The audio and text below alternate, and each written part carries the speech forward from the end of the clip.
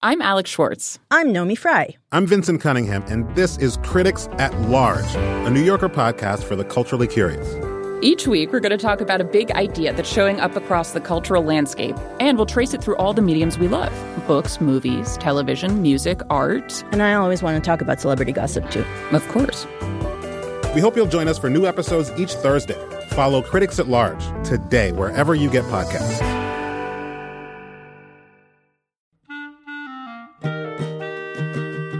This episode of Livewire is brought to you by Progressive Insurance. Whether you love true crime or comedy, celebrity interviews or news, you can call the shots on what's in your podcast queue. And guess what? Now you can call them on your auto insurance too with the Name Your Price tool from Progressive.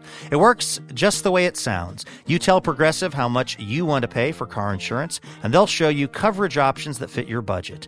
Get your quote today at Progressive.com to join the over 28 million drivers who trust Progressive.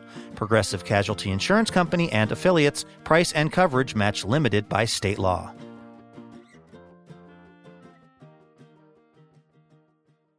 Hey, it's Luke Burbank. Welcome to Livewire. This week, we're heading off the beaten path to Pendleton, Oregon, to learn about sheep ranching with June Colony. Well, mating is not a problem. Keeping them from mating is a bigger problem. Making art with painter James Lavador. I think that painting is a way of harvesting like something from the land itself. And regrettably for your ears, yodeling. I need a lay, ole. All right. Which I learned is way harder than you think it would be. Plus, we've got the Rome Schooled podcast and music from Rod Bonifer. My yodeling aside, I promise, we've got a great show for you this week. So let's get it started and head over to the Slick Fork Saloon in Pendleton. From PRI Public Radio International, it's Livewire!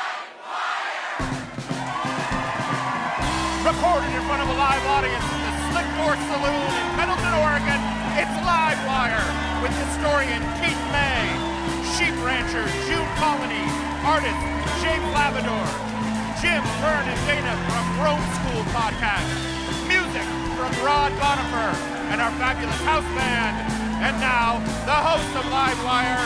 He left the beaten path years ago, which is how he ended up here, Luke Burbank!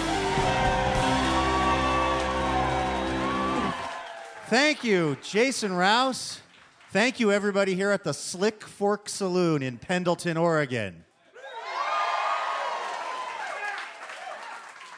This is very exciting for us to be here in Eastern Oregon. Our theme this hour is off the beaten path, because Pendleton is, to some degree, a little bit off the beaten path. It's known regionally as the home of the Pendleton Roundup, which is one of the best rodeos in America. Pendleton is also known worldwide for the Pendleton Woolen Mills Company, maker of blankets and apparel and all kinds of amazing stuff. The thing is, if people are hearing this radio broadcast in other parts of the country right now, and they heard me say Oregon, and they just thought, oh, they're kind of in Portland, right? I want to be very clear. This ain't Portland. Like, I saw somebody on the street in Pendleton today wearing a T-shirt proudly declaring that they were a citizen of the state of Eastern Oregon. So there's a different world out here. I have not been through Pendleton in about 30 years. Last time I was here, it was on a family road trip. We were going from Seattle, Washington, where I grew up, to Baker City, Oregon, which is not too far from here. We were on our way to Baker City because somebody there had told my parents that if they went to Baker City, brought their 5 kids with them, they could get a free, out-of-tune upright piano. Now, this was before the internet, but even so, it is mystifying to me that even then my parents had not gotten the memo that an out-of-tune upright piano was not the kind of thing you needed to go 800 miles round trip to get. You walk down any street in America, and there are 4 people trying to get rid of an out-of-tune upright piano. It would not have been a terrible plan if the vehicle we were using to get to Baker City, Oregon, was even remotely up to the task. But it wasn't. It was my dad's work van, which was a 1972 Ford Econoline with tremendous issues. Problem number 1, no air conditioning. This was August in Eastern Oregon. It did have those windows that open exactly 1 inch. So that was zero help. Also, because this was my dad's work van, he had taken all of the bench seating out of it so he could put like tools and lumber in there.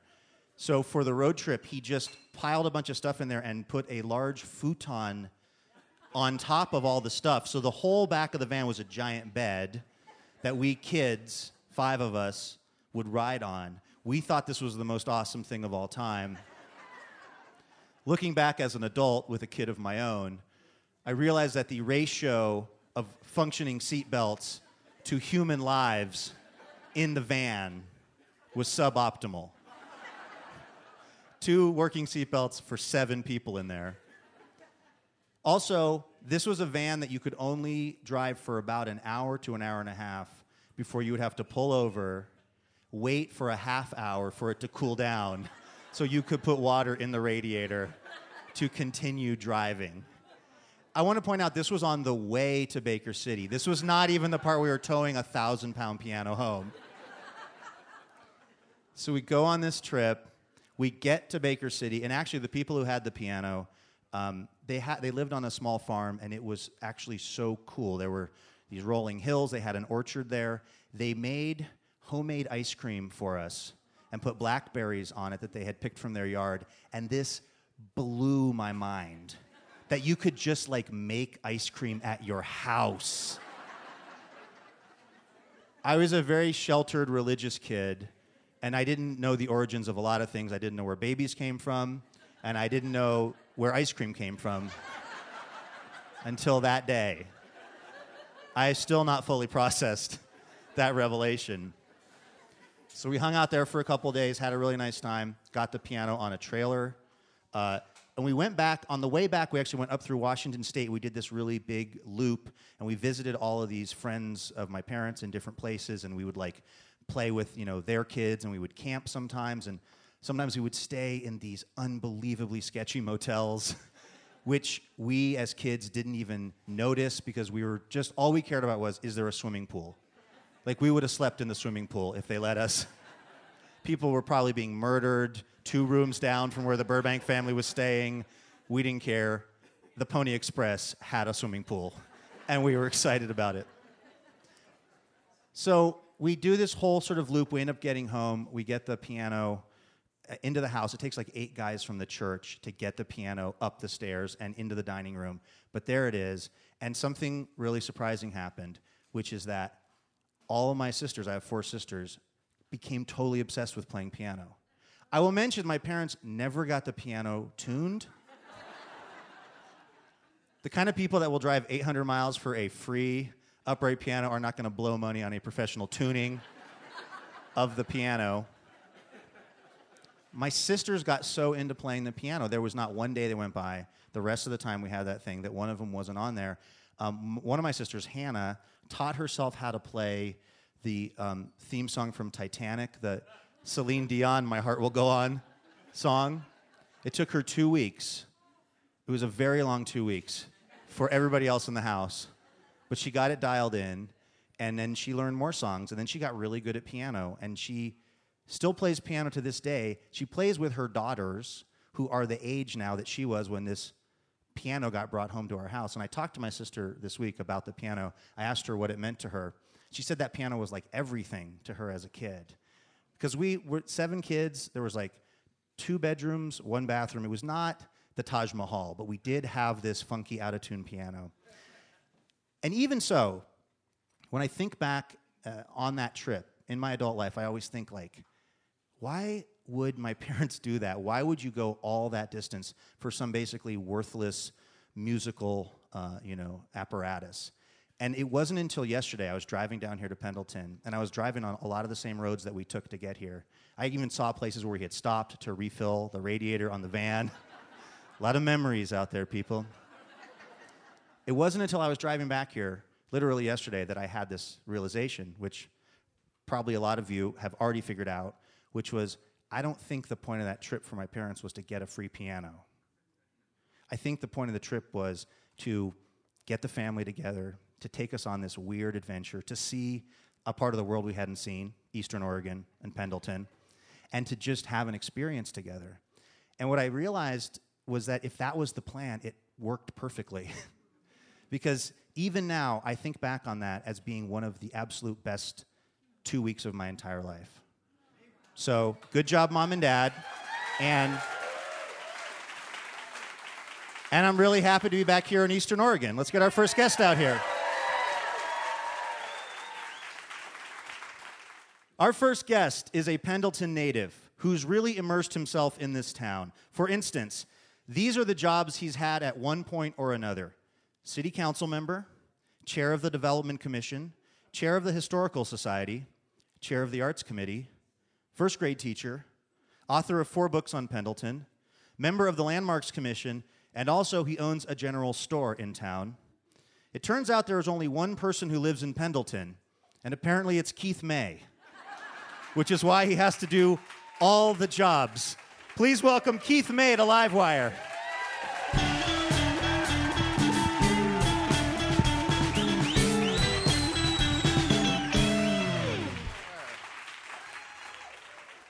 Keith May, welcome to Livewire. Howdy. How did Pendleton become a city? Why was this spot chosen? Because it was on the beaten path. It was at the time. It was. The Oregon Trail came through here, and it was a crossing of the Umatilla River. So it was a perfect place to throw up a bridge, a saloon, and eventually 18 brothels and 32 saloons. So, yeah, I want to get to that because what shocked me in reading your book about the history of Pendleton was how recently those brothels became illegal. Pretty recently, but let's talk about that in a minute. I want to also ask, because you can't talk about the history of Pendleton without talking about the history of the Native Americans who were here first. Talk about the Umatilla tribe and what the relationship between a lot of the white folks that came out here and the people who were Umatilla and other Native American populations here. of course, they were here first. A reservation was created in 1855 of the Confederated Tribes of the Umatilla, Walla Walla, and Cayuse tribes. Relationships were pretty good because there was a lot of horse racing going on between the tribal members and the city folks. A lot of betting going on horse races up and down Main Street. And that's seriously? Seriously, and that's why our first church got delayed for 4 years, because all the townsfolk lost their money to the Indians at a race. Let's talk about when Pendleton was kind of the entertainment capital of the Northwest. This was around, you write in the book, about 1902. There's like 6,000 people living here. Yeah. There are 18 bordellos and about 32 saloons. That seems like a lot. 1 bordello per citizen. Seems high. What was going on? There were a lot of single guys around, let's put it that way. Between the cowboys, the sheep herders, the gold miners, the wheat harvest crews, a lot of single guys with money in their pockets. And it wasn't just the bordellos, there were pool halls and gambling going on and all sorts of fun activities. This was the place to go to spend your money. This is Livewire Radio coming to you from the Slick Fork Saloon in Pendleton, Oregon. This week we have Keith May here, a local historian. In the 1940s, you wrote in the book that the mothers of the town of Pendleton wanted to keep the brothels open because they were trying to protect their virginal daughters from the guys coming to the Air Force Base. Yep. How'd that go? It went well. The brothels stayed open until 1954, technically. Yeah. So, talk a little bit about the roundup in Pendleton. Like, how did that get started, and how did it take off so much? A roundup. It's over 100 years old. It was the first rodeo that had queens and princesses, a court. When you have all those harvest crews and cowboys and people taking care of horses, and it's the fall, and you're done with harvest, it's time to party. And that's what the roundup is. There are other places in Eastern Oregon and in the West in general that have a sort of claim to the Western cowboy heritage. What's special about this place? It's the center of the universe. Pendleton has a strong sense of place. When you're in Pendleton, you know you're in Pendleton. You're not in Southern California, you're not in Hollywood, but the buildings here, the people here are unique, and it gives you a sense of place. You get that in other communities, but everybody should be proud of their hometown. And I think Pendleton people are proud of their hometown. Yeah. Well, it's pretty unique. Keith May, thanks for telling us about it. Thank you so much. Keith May, ladies and gentlemen.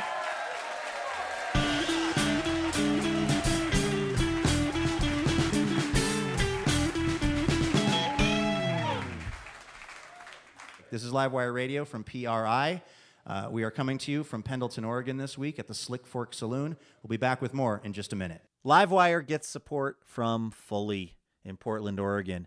What does Fully do? Well, they make furniture, chairs and desks and things like that actually keep your body moving, because that's the healthy way to do it, people. In fact, would you believe that right now, even as I'm recording this, I am sitting on a TikTok from Fully.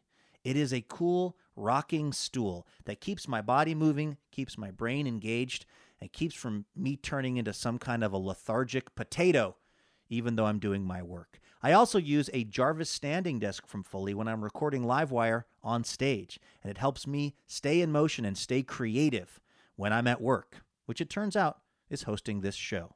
So if you want to find out more about how Fully can help you have a more healthy life at work, whether it's in the office or at home, check out their website, fully.com/livewire. Welcome back to Livewire Radio from PRI. This week, we're at the Slick Fork Saloon in Pendleton, Oregon. And this episode of Livewire is sponsored by Pendleton Woolen Mills. Weaving fine fabrics in the USA for more than 150 years. More information available at pendletonusa.com. When we decided that this week's theme would be Off the Beaten Path, we knew just who to call. A family outfit that spent the last couple of years roaming the country in a Winnebago looking for answers. Answers to questions like, are guns dangerous? Why do we believe the stuff we believe? And what is a hippie? The questions are asked by twin 8-year-old girls, Dana and Vern Brunberg, and answered after they've gone on some kind of adventure with their dad, Jim. It's all recorded and ends up on their podcast, Rome Schooled. Please welcome, fresh off the dusty trail, Jim, Dana, and Vern Brunberg.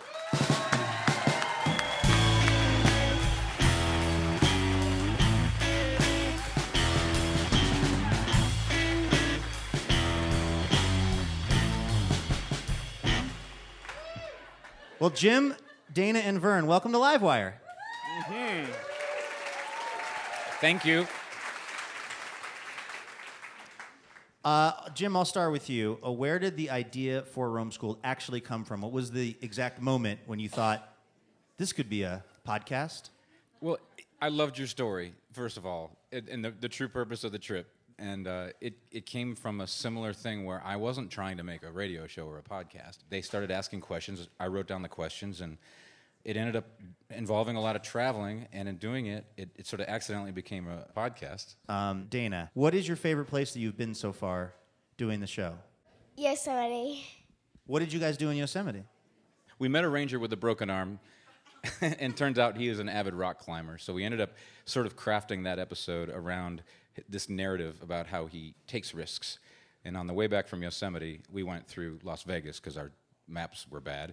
And we talked to as many random people who seemed to be taking risks as possible. Matter of fact, you're on that show. You know what? Actually, I wanted to ask you about that. I'm going to read a description from that risk show that you guys did for Rome Schooled.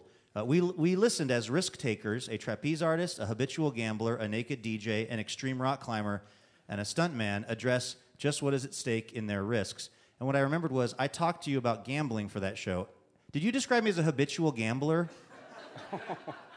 I mean, it's true, but this is just a weird way for me to find it out. I think it's a figure of speech, Luke. I think it has to do with the habit of risk that we all have. And the part where I can't stop. I think that's also part of it. And we talked about the allure of taking a risk and gaining from it as opposed to regretting it. But in all seriousness, that show ended up being about how we thought it was going to be called Risks and Regrets. And we always think we're going into one kind of theme or an episode, with one idea, but it never stays that way. It ended up not being about risk and regrets. It ended up being about risk and rewards. We didn't meet anybody who had any regrets because of the risks they'd taken. We'd only met a few people who had regrets because they hadn't taken risks. And that was our takeaway from that. We're talking to Jim Brunberg and his twin daughters, Dana and Vern, about their podcast, Rome Schooled. Jim, what's your favorite place that you guys have been so far? What I've loved lately is that it's ended up bringing us back to Portland a lot. That's where we live, and it's nice to talk about our own hometown and get to see things with new eyes. And when I say new eyes, I mean 8-year-old eyes, because when they ask questions, it's coming from that perspective where it's sort of it should be obvious why things are the way they are, and you make assumptions about it. But then when you really look around, even in your own hometown, none of the assumptions that you've made that have just allowed you to put that book on the shelf end up being completely true. So everything gets re-examined, and for me, home has a new meaning. Are you guys able to do this just on summer break, or are you ever missing school to do Rome School stuff? Oh, we're missing school.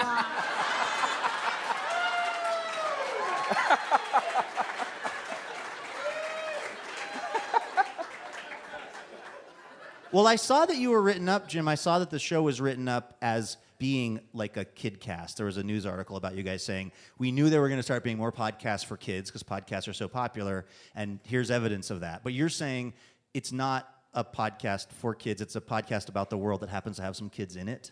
Yeah, I don't think of it as a show for kids at all. But there's some stuff that gets a little raunchy in our show. I don't have the filters up with these guys. After most interviews, we have a conversation about the things that they heard that may or may not be appropriate to take back to their friends and their school. Right, because you guys have talked to strippers. You've talked to habitual gamblers. You've... Yeah. I wear a lot of hats when I'm not hosting this show. No, but you guys get into some really, like, you have I thought a really fascinating episode talking about basically death. And like these are intense topics. What's your thought process for exposing Dana and Vern to stuff that I stuff shouldn't? Like that? Well, to stuff that you shouldn't. I prep our guests just in terms of say what you would say to your own kids if you have kids, but usually when they look at me and they say, I'm not sure if I should say this, I encourage them to go ahead because they've got something that they want to say, and merely prefacing it like that is the subject, the interviewee's way of saying, no, this probably isn't appropriate, but it's the truth. So in that context, the kids know what's appropriate and what's not appropriate, what's going to work for them. I mean, they've got great teachers. If they show up in class and they're acting out on some idea that a stripper gave them when we were on the road, they're going to get set straight. And there's no way you're ever going to learn the rules unless you meet the boundaries of what's right and what's inappropriate. So. By the way, we're talking to Jim Brunberg and Dana and Vern Brunberg, his twins, about their podcast, Rome Schooled. I think, for me, the part about the show that's so kind of transcendent is just listening to the three of you talk, to listening to you guys have a relationship. And there was a moment that I thought was so perfect. It was where you were talking about some epidemiologist. They mentioned, oh, that guy's our godfather. Then you did an impression of the Godfather. Then they said it sounds like somebody from Zootopia. And I looked it up, and it's like a weasel doing an impression of Marlon Brando from The Godfather on Zootopia. It's like Circle. Yeah. Like whether or not the questions get answered to any satisfaction, I just really enjoy hearing you guys as a family do your thing. It's fun. I mean, we're just us being us. We leave hopefully the moments that cause some kind of connectivity for if a family's listening, for example, they have a way to connect that Zootopia Godfather trilogy connection, whatever it is, because these guys won't see The Godfather for a while, but they're exposed to the other stuff, and we talk about it. And who was that character you were talking about in The Godfather? And we talk about the mafia, and it connects those things. Would you guys do this into your adulthood? Like, do you want to stop doing this when you're a teenager? Like, will it become embarrassing at some point? I don't think I would do it like when I'm adult. You'll be ready for a break from your dad. It won't be from a kid's perspective anymore. Ah, see, this is what happens on Rome Schooled. There's some obvious thing hanging out there, and the kids are the ones that figure it out. They know that we're going to age out of this. This is like Happy Days when they're not teenagers in high school anymore, and when the Fonz is a middle-aged guy living in the basement going, hey. Yeah. And I'm trying to be the Fonz. It's just not charming or cool anymore. Yeah. It's still very charming and cool, and I highly recommend everybody check it out. The podcast is called Rome Schooled. Jim Brunberg, Vern Brunberg, Dana Brunberg, thank you.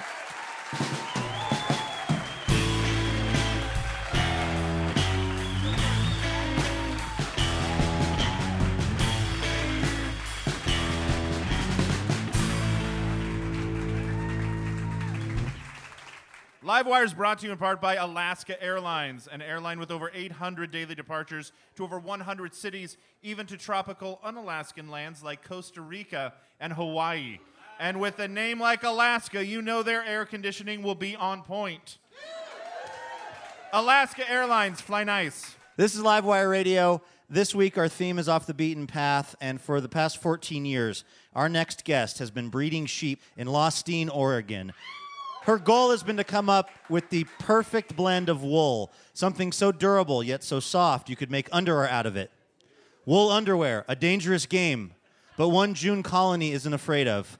Please welcome sheep rancher June Colony to Livewire.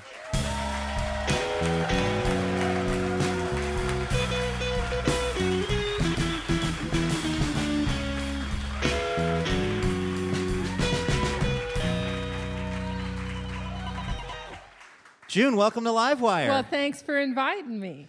We found out about you through a piece in the newspaper that was talking about what you've been doing breeding your sheep.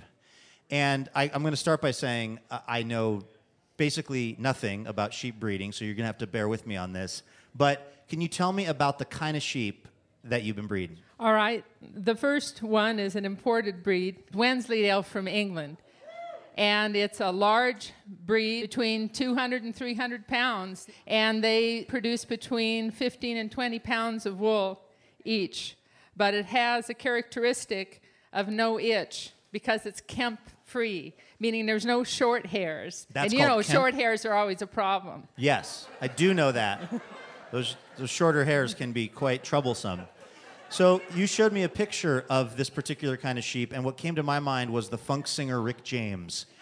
Imagine that as a sheep. That's kind of what they look like. So then what's the other kind of sheep that you've been working with? Well, the other side of it is Targhee. It is a fine wool, descendant of the Merino, Rambouillet. It has the ability to just exist out in the middle of nowhere. The wool is so soft that it's in high demand.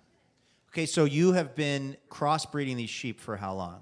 Well, it's a funny story because originally I had nothing to do with this. But my neighbor had developed this program, had purebreds, Wensleydales and Targhees. And she'd only been in it for 2 years when her husband wanted to leave. So she gave me these sheep. And I'm looking at them thinking, what are these? What do I do with the wool? So I wrote a grant application through the USDA and was awarded a small grant, about $28,000, to look at it from a business standpoint. Meanwhile, I've just got fields of sheep I'm trying to crossbreed and teach myself. How does that go, by the way? Do you just put on some soft music? And No, you know what was funny? My shearer at the time was a local man, and I said, I want to do this. How do I do it? And he says, well, first thing you do is you only pick the pretty ones. You only pick the pretty ones. And so it's like, what is pretty to me? Wait. That wasn't a joke? You were trying to actually pick the prettiest sheep so that they would mate? You pick the pretty ones. You pick the pretty... Oh, well, mating is not a problem. Keeping them from mating is a bigger problem than mating. We're talking to June Colony, by the way, who is... do you go by sheep rancher or sheep breeder? What's the proper way to describe what you're doing? I'm a farmer. Farmer. Right, I'm a farmer. In Lostine, Oregon. Right, I'm a farmer. All right. But you've been breeding these sheep that have different characteristics for their wool to get to a specific kind of outcome. If this works, because you're going to start your own breed, it's called the Colony Cross. The Colony Cross. What's going to be so great about this particular wool? Well, if you look at it in terms of microns, which is how you determine whether or not it's an innerwear or an outerwear product, the Targhees have a micron, which is the diameter, like a hair, the diameter of it, anywhere between 21 and 25. The Wensleydales are 32 to 38, which is a coarser one. So the Rick James ones for the people Rick James ones. at home trying to visualize. Right, that's right.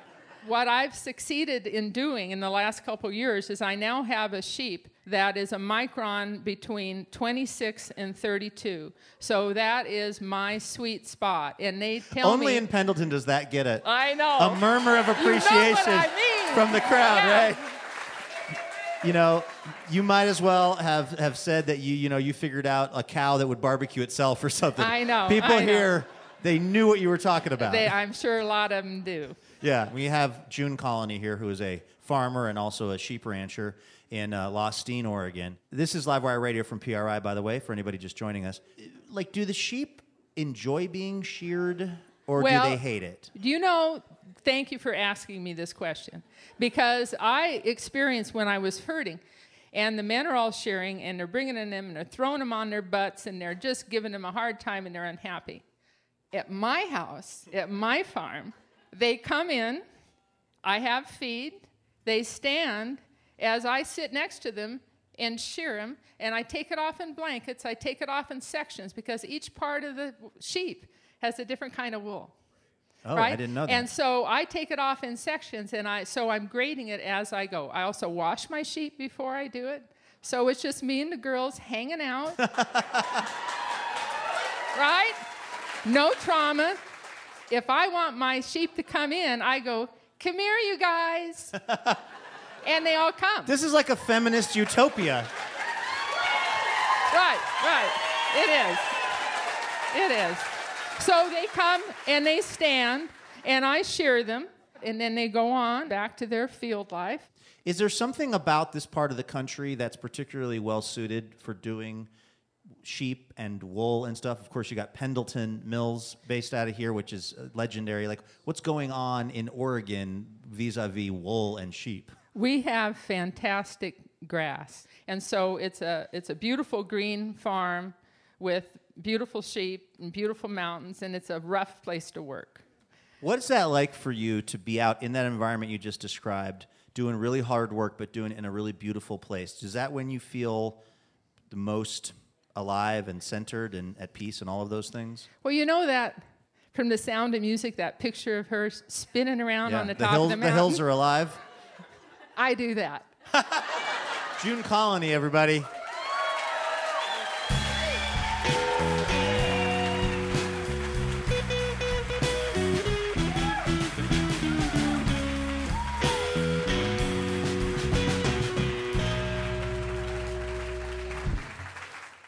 Hey there, it's Luke, letting you know that it is the Livewire Spring Membership Drive time, and that we are looking to raise $10,000 before June the 4th. Why do you guys need $10,000? You're asking yourself right now. It's because we are an independently produced radio show, and we're a non-profit. So we're basically just kind of pulling this thing together week in and week out. And a big part of how we are able to pull it together is support from our listeners. So if you enjoy this podcast, if you enjoy the Livewire radio show, if you want it to keep going, this would be a great time to help support it. You go to our website, and if you want to donate, say, $10 a month, that would do an immense amount of good in helping us keep the show going. It's not a whole lot of money on a monthly basis, $10, but if enough people commit to doing that, we really will be able to keep things rolling here at Livewire Central. And if you donate by June 4th, you're going to get an awesome thank you gift. It's a limited edition Livewire tote bag designed by Portland graphic artist Olivia Storm. Here's how you can do it. Go to livewireradio.org and donate online, or you can click on the little link in the bio of this very podcast that you're listening to. I promise you, it's only going to take a second, and it will make a huge difference for us. Thank you so much.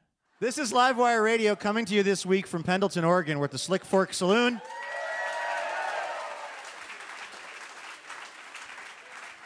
Our next guest grew up not far from here on the Umatilla Reservation, where he still creates his art every day. As a kid, James Lavador wasn't conventionally a great student, but he did have a fascination with painting. His inspiration, among other things, was the peeling and water-stained ceiling of his grandma's house. which he's described as being a sort of Sistine Chapel for him. That idea of layers, as well as the geography of Eastern Oregon, have played a major role in Lavador's work, which has appeared all over the country and the Northwest, and even the northwest of Italy, at the extremely prestigious Venice Biennale. Please welcome James Lavador to Livewire.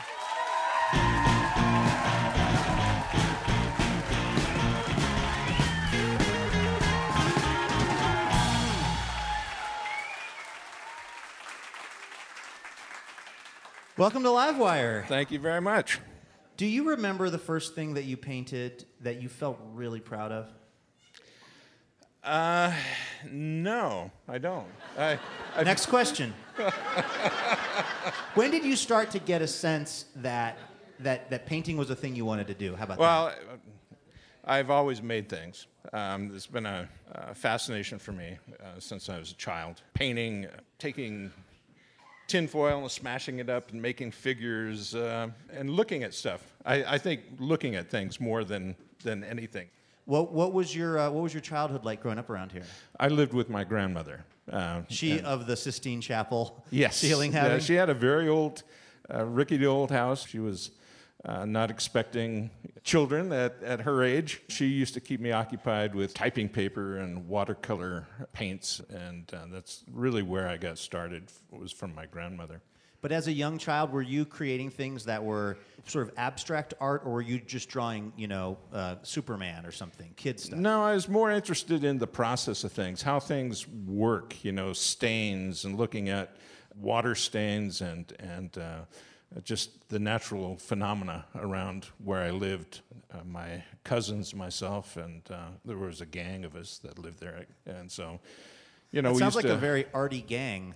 Well, it was a Look at the way gang. the wind moves through the trees, boys. I mean, were you kind of forgive me for asking, were you kind of a weird kid that you were noticing this stuff? Yeah, I was. I was very introverted.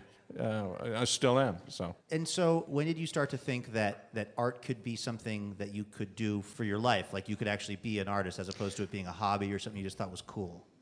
Well, I've been occupied with it my entire life, and it's really how I navigated in the world. It got me attention when I was young.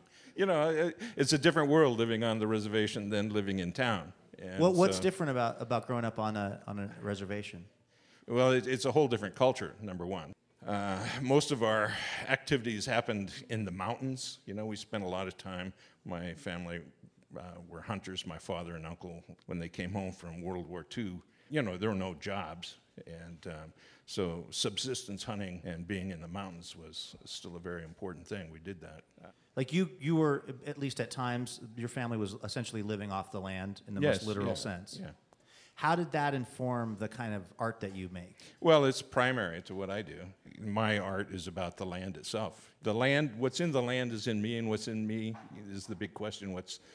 What of me is in the land? And so I hike in the canyons up around here, and I would find like a log jam with a branch hanging out. And I was thinking about water one time, trying to figure out how to do water, and I grabbed a hold of the branch, and I realized the energy of the water was being transmitted up through the stick into my hand, and I realized that it's energy. That's how I started my whole artistic theory. But how do you translate this idea of, okay, water is energy, and you can feel it on the end of that stick? Then what do you do as a painter or an artist with that information? Like when you go back to your studio, what does that look like? Well, it's very abstract. I'd take a big sheet of paper and just pour paint out onto it and take the paper and swirl it around. And I begin to realize that the patterns that happen on the paper, the erosion, the hydraulic sedimentation, all those things were a microcosm of the mountains themselves, the streams and rivers. And so that became my main focus. It was understanding something about the world, that the land and I are one. And that was a very traditional idea where I come from. I love the land. I love this country. And this is beautiful, beautiful country.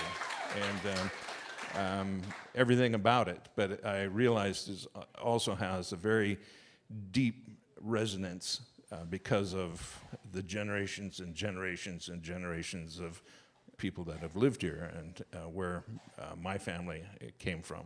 So, and I think that painting is a way of harvesting like something from the land itself, that it's good. It's a good thing, that transfiguration from that experience of engaging with the land, looking at it, laying down on the land, walking, hunting, eating, drinking the water, eating the roots and picking the berries, all that is good. It's sustenance. And that's how I think of painting itself, that it's an expression of that energy, that sustenance of existence. I've read that you have between 50 and 100 paintings going at the same time. More, really. Really? Yeah. You're like, 100, that's not enough. Let's get that number up to 200 if we can. Well, yeah, kind of like that. So what's an average day look like for you? Well, I get up at 3 o'clock in the morning. I try to sleep in, but I can't. So I love getting up right out of bed, kind of out of the dream state into a creative state. Do you make coffee at 3 in the morning? Yes, yeah. I get up and I feed the animals. I have a dog and a cat, and I make coffee. I feed them, and I make My dog has to wait till like 11 a.m. when I'm up. It's like, can we move to James's house? Because they're getting fed at 3 a.m. This is great. Okay, so then you make the coffee, you go into your studio. I start work, and it's usually it's a one thing at a time, one color at a time. Like I have maybe 10 paintings going, and it's just yellow. I do yellow that day, and then I put it into the corner. They're all very abstract. And so you're adding this particular color of yellow to each of the canvases. Maybe that are out? to each but I have 100 panels, in the studio, all stacked up or more, and so I sift through them and I find one that it's applicable to. It's like the paintings I'm working on now. I started maybe 5 to 10 years ago. And so the paintings I'm exhibiting, every year there's maybe 15, 20 paintings that conclude, I guess, or resolve. I already know this is a stupid question, but I'm still going to ask. When do you know when it's done? Well, I don't really. I knew this was a stupid question. Yeah, it appears, something occurs to me, the insight to whatever it is. It's layer upon layer upon layer upon layer, day after day after day, and it builds up this mass, this dynamic mass that I try to put on a layer so what's underneath comes through in one fashion and or you'll another. remove layers too sometimes, right? Yeah, You'll scrape and stuff. So you'll create this really interesting texture. Right. Paintings, when they're in process, there's no top or bottom. I'm flipping them so the paint can drip upside down and turning them sideways. And Is that your process, or is that just a known thing amongst painters? Because actually it would have never occurred to me that there isn't a top or bottom. Well, it's phenomena. The stains and the layers, they create this mass, and out of the mass comes form. And that form is always landscape. It's kind of like a vortex. It's going round and round and round and round.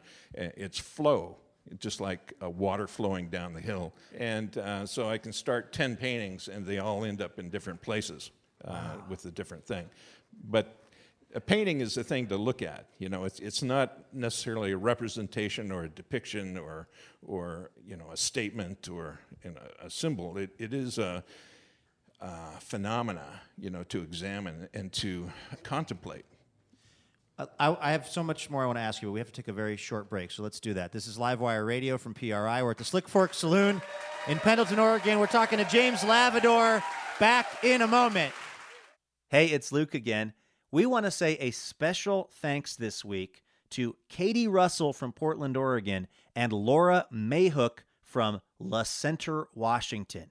Katie and Laura both made the decision to support Livewire during our spring membership drive of last year, and that's what got us to this point, folks. So we're hoping all of you will follow their lead and sign up to donate to Livewire today. Again, we're in our spring membership drive. We're trying to raise $10,000 by June the 4th, and we could really use your help.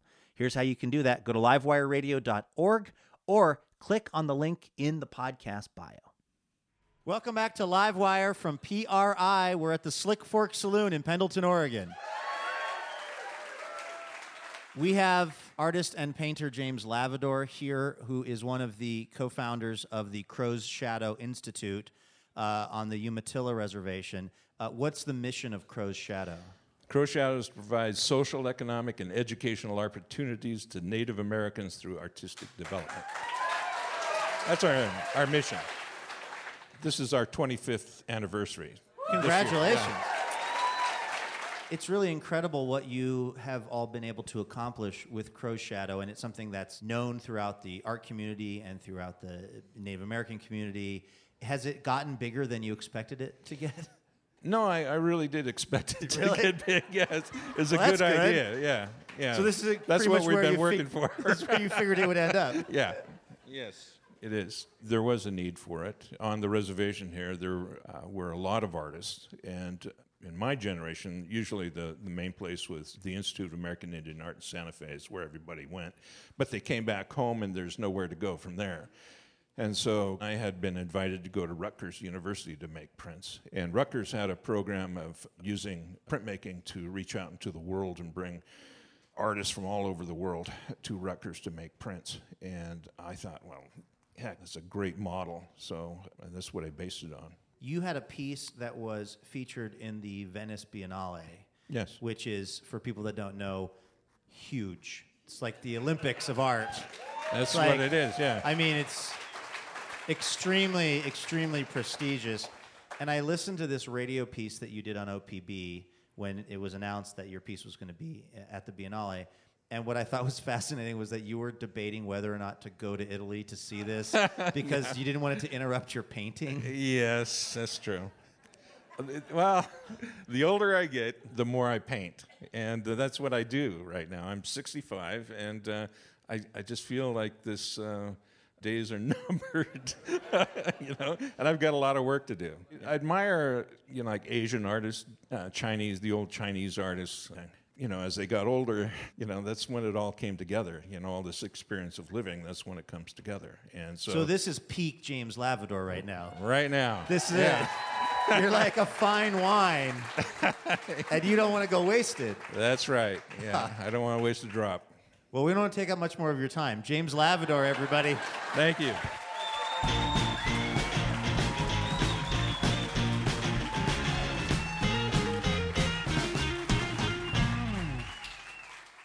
But we do need to take up just 2 more minutes of your time. James Lavador, you are a painter, and so working with color is obviously what you do. And as we've learned, you're working sometimes on maybe hundreds of paintings at a time with all these different colors. But there is a world of color that we think you might not be as familiar with, and that is the wild world of actual nail polish colors. Yes, right. Okay, I don't know anything We about have that. a list here of real nail polish names, and then we also have some that we made up. All right. I'm going to read you a list, and you're going to have to decide what are real nail polish colors actually for sale in the United States and which are Oh my ones we God. just weirdly made up. All right. It's a little game we're calling Nail That Color. Which are the true colors shining through? Do you ever listen to All Cyndi right. Lauper when you're out there in the studio at 3 a.m.? I have. All right. actually, so. All right, James Lavador, some of these are real and some of these are made up. How about a color called Ants in My Pants? Sure, why not? What Yes. color do you think Ants in My Pants would be I don't as know. a nail That's polish my color? pants. I don't know. Color does not come to mind. My favorite color is red, so I'll say red. You are absolutely right, James Lavador. All right. It is real. It is a sheer red polish with large red pieces of glitter mixed in to evoke fire ants. Wow. All right, how about this? Is this a real nail polish color or one we made up? Holla if you need me. That's it? Holla if you need me. Holla. Like the bread. Holla if you need me. Wait. Or Do you I think don't it's know. real or fake? Let's go fake. You're absolutely right. Okay. It is made up. We were going to tell you it's a light orange color with an eggshell white top. to represent the egg wash on challah bread. But okay. we actually made it up. How about the audacity of taupe? I don't know. It's fake. It is fake. We did Okay. make that All one right. up. All right. Wouldn't that be great, though? I mean, on so many levels, if there was a nail polish called the audacity of taupe. Here's another one. How about lemonade stand by your man? Well, that could be real. Well, it'd have to be some sort of yellow, right? God, when you're right, Lavador. It is real, and it's absolutely yellow. May or may not have been worn by Beyonce, but it is a real nail polish color. You were I think you were undefeated in that game. James Lavador, Wow. everybody. Thank you.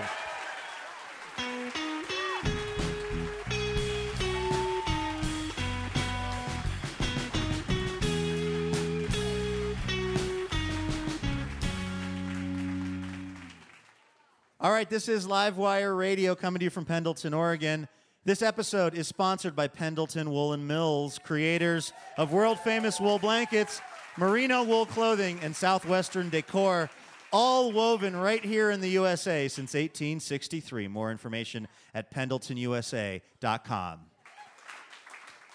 Our musical guest this hour has spent much of his life off the beaten path, driving truck, crabbing, farming, you name it, he's done it, and he's brought his guitar along the whole way. Please welcome local legend from nearby Athena, Oregon, Rod Bonifer to Livewire. And Rod, you've got Jim White with you as well. When we have musical acts on the show, we typically will get some kind of preview material from them. We'll get a CD or a audio file or a cassette tape or something. Because this is Eastern Oregon, you just sang into the phone for our executive producer.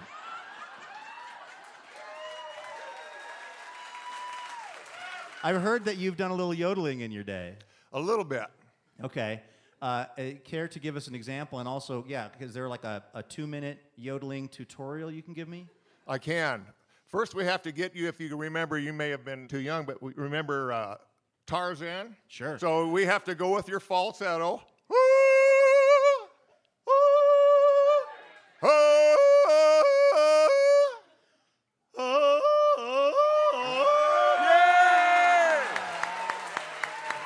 You did it. Now all you got to do is just learn how to put the notes together. Ha-dee-lay-o-lay-o-lay.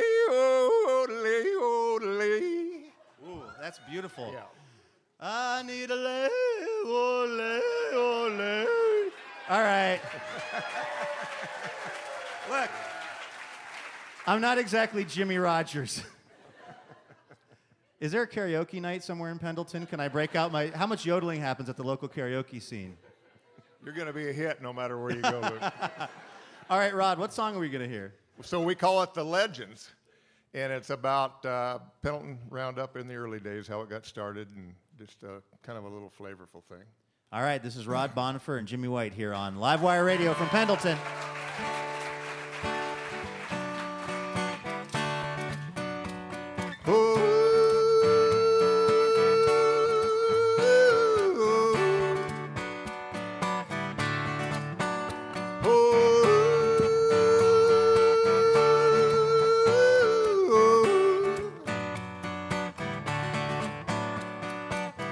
Around the turn of the century,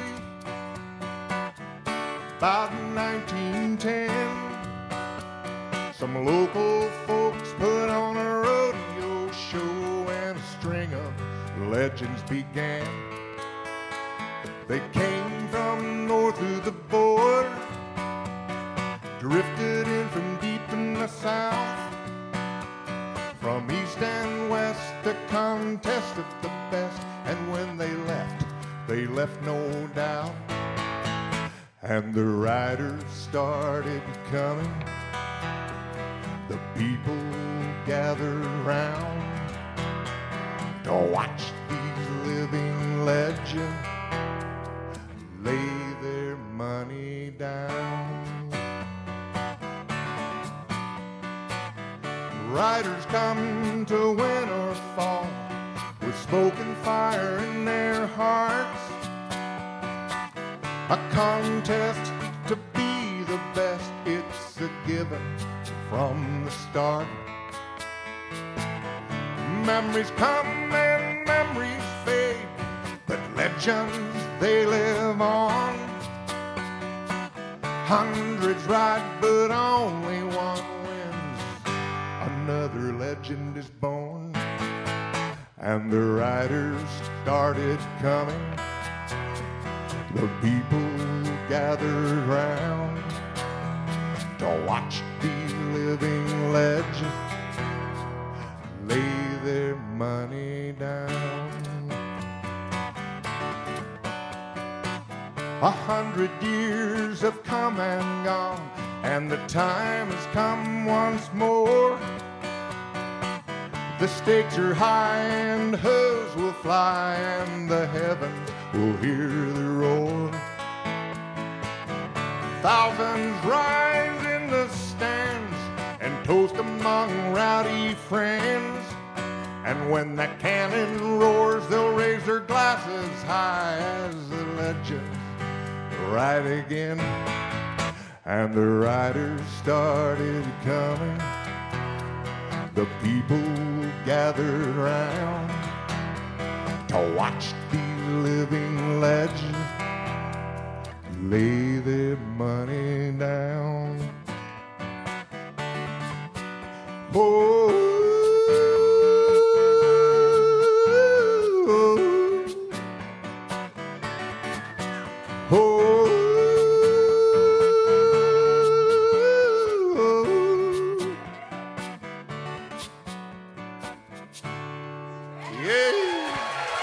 thank you. Heck yeah. Thank you, Jimmy. Rod Bonifer and Jimmy White here on Livewire Radio. That's it for our show tonight. Let's tell you who helped make it all happen. Big thanks to our guests, James Lavador, Jim Brunberg and his daughters Vern and Dana from Rome School, June Colony, Keith May, and Rod Bonifer and Jimmy White. Livewire is brought to you in part by Alaska Airlines and Fully, hotel accommodations provided by Provenance Hotels. This show is sponsored by Pendleton Woolen Mills. Special thanks to the Bishop family, Molly Cliff Hiltz, Dave Hiltz, Hallie and Rick Sadel, and Eileen Brady and Brian Roeder. Thanks also to Jan McGregor and all the folks here at the Slick Fork Saloon. Robin Tenenbaum is the executive producer and co-creator of Livewire. Laura Haddon is our producer and editor. Becky Fogel is our associate producer. Jason Rouse is our announcer. Caitlin Kunkel wrote for the show. Our house band is A. Walker Spring, Ethan Fox Tucker, and Jonathan Newsom. Molly Pettit is our technical director. Kyle Woodrow did our house sound and recording. Big thanks to Carlson Audio. Livewire is made possible by the support of our members. Special thanks this week to member Judy Sharman of Portland, Oregon. For more information about our show, head over to livewireradio.org. My name's Luke Burbank. Thanks for listening. We'll see you next week.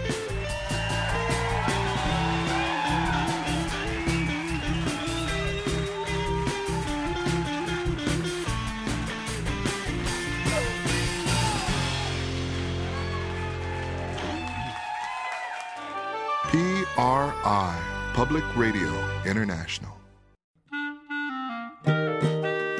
Dear Livewire, when we first met, I was really shy. I had no idea we'd spend so much time together or that you'd be one to fill my heart with joy and make me want to be a better person. Oh, I'm sorry, I didn't know you were here. I was busy reading a review from one of our many rapturously smitten listeners. Oh, wait. Actually, no, sorry. This is from Elena. Anyway, the point is, it would be really helpful if you wanted to leave us a review. Feel free to say really nice things about us, and we'll even read them now and then on the show. So you might hear your review of Livewire read on the program itself. Reviews help other people hear about the show, and then we can keep doing this for a long, long time because we love having this job. Thank you so much if you've left a review, and if you're about to leave a review, you can go ahead and do it right where you get the podcast.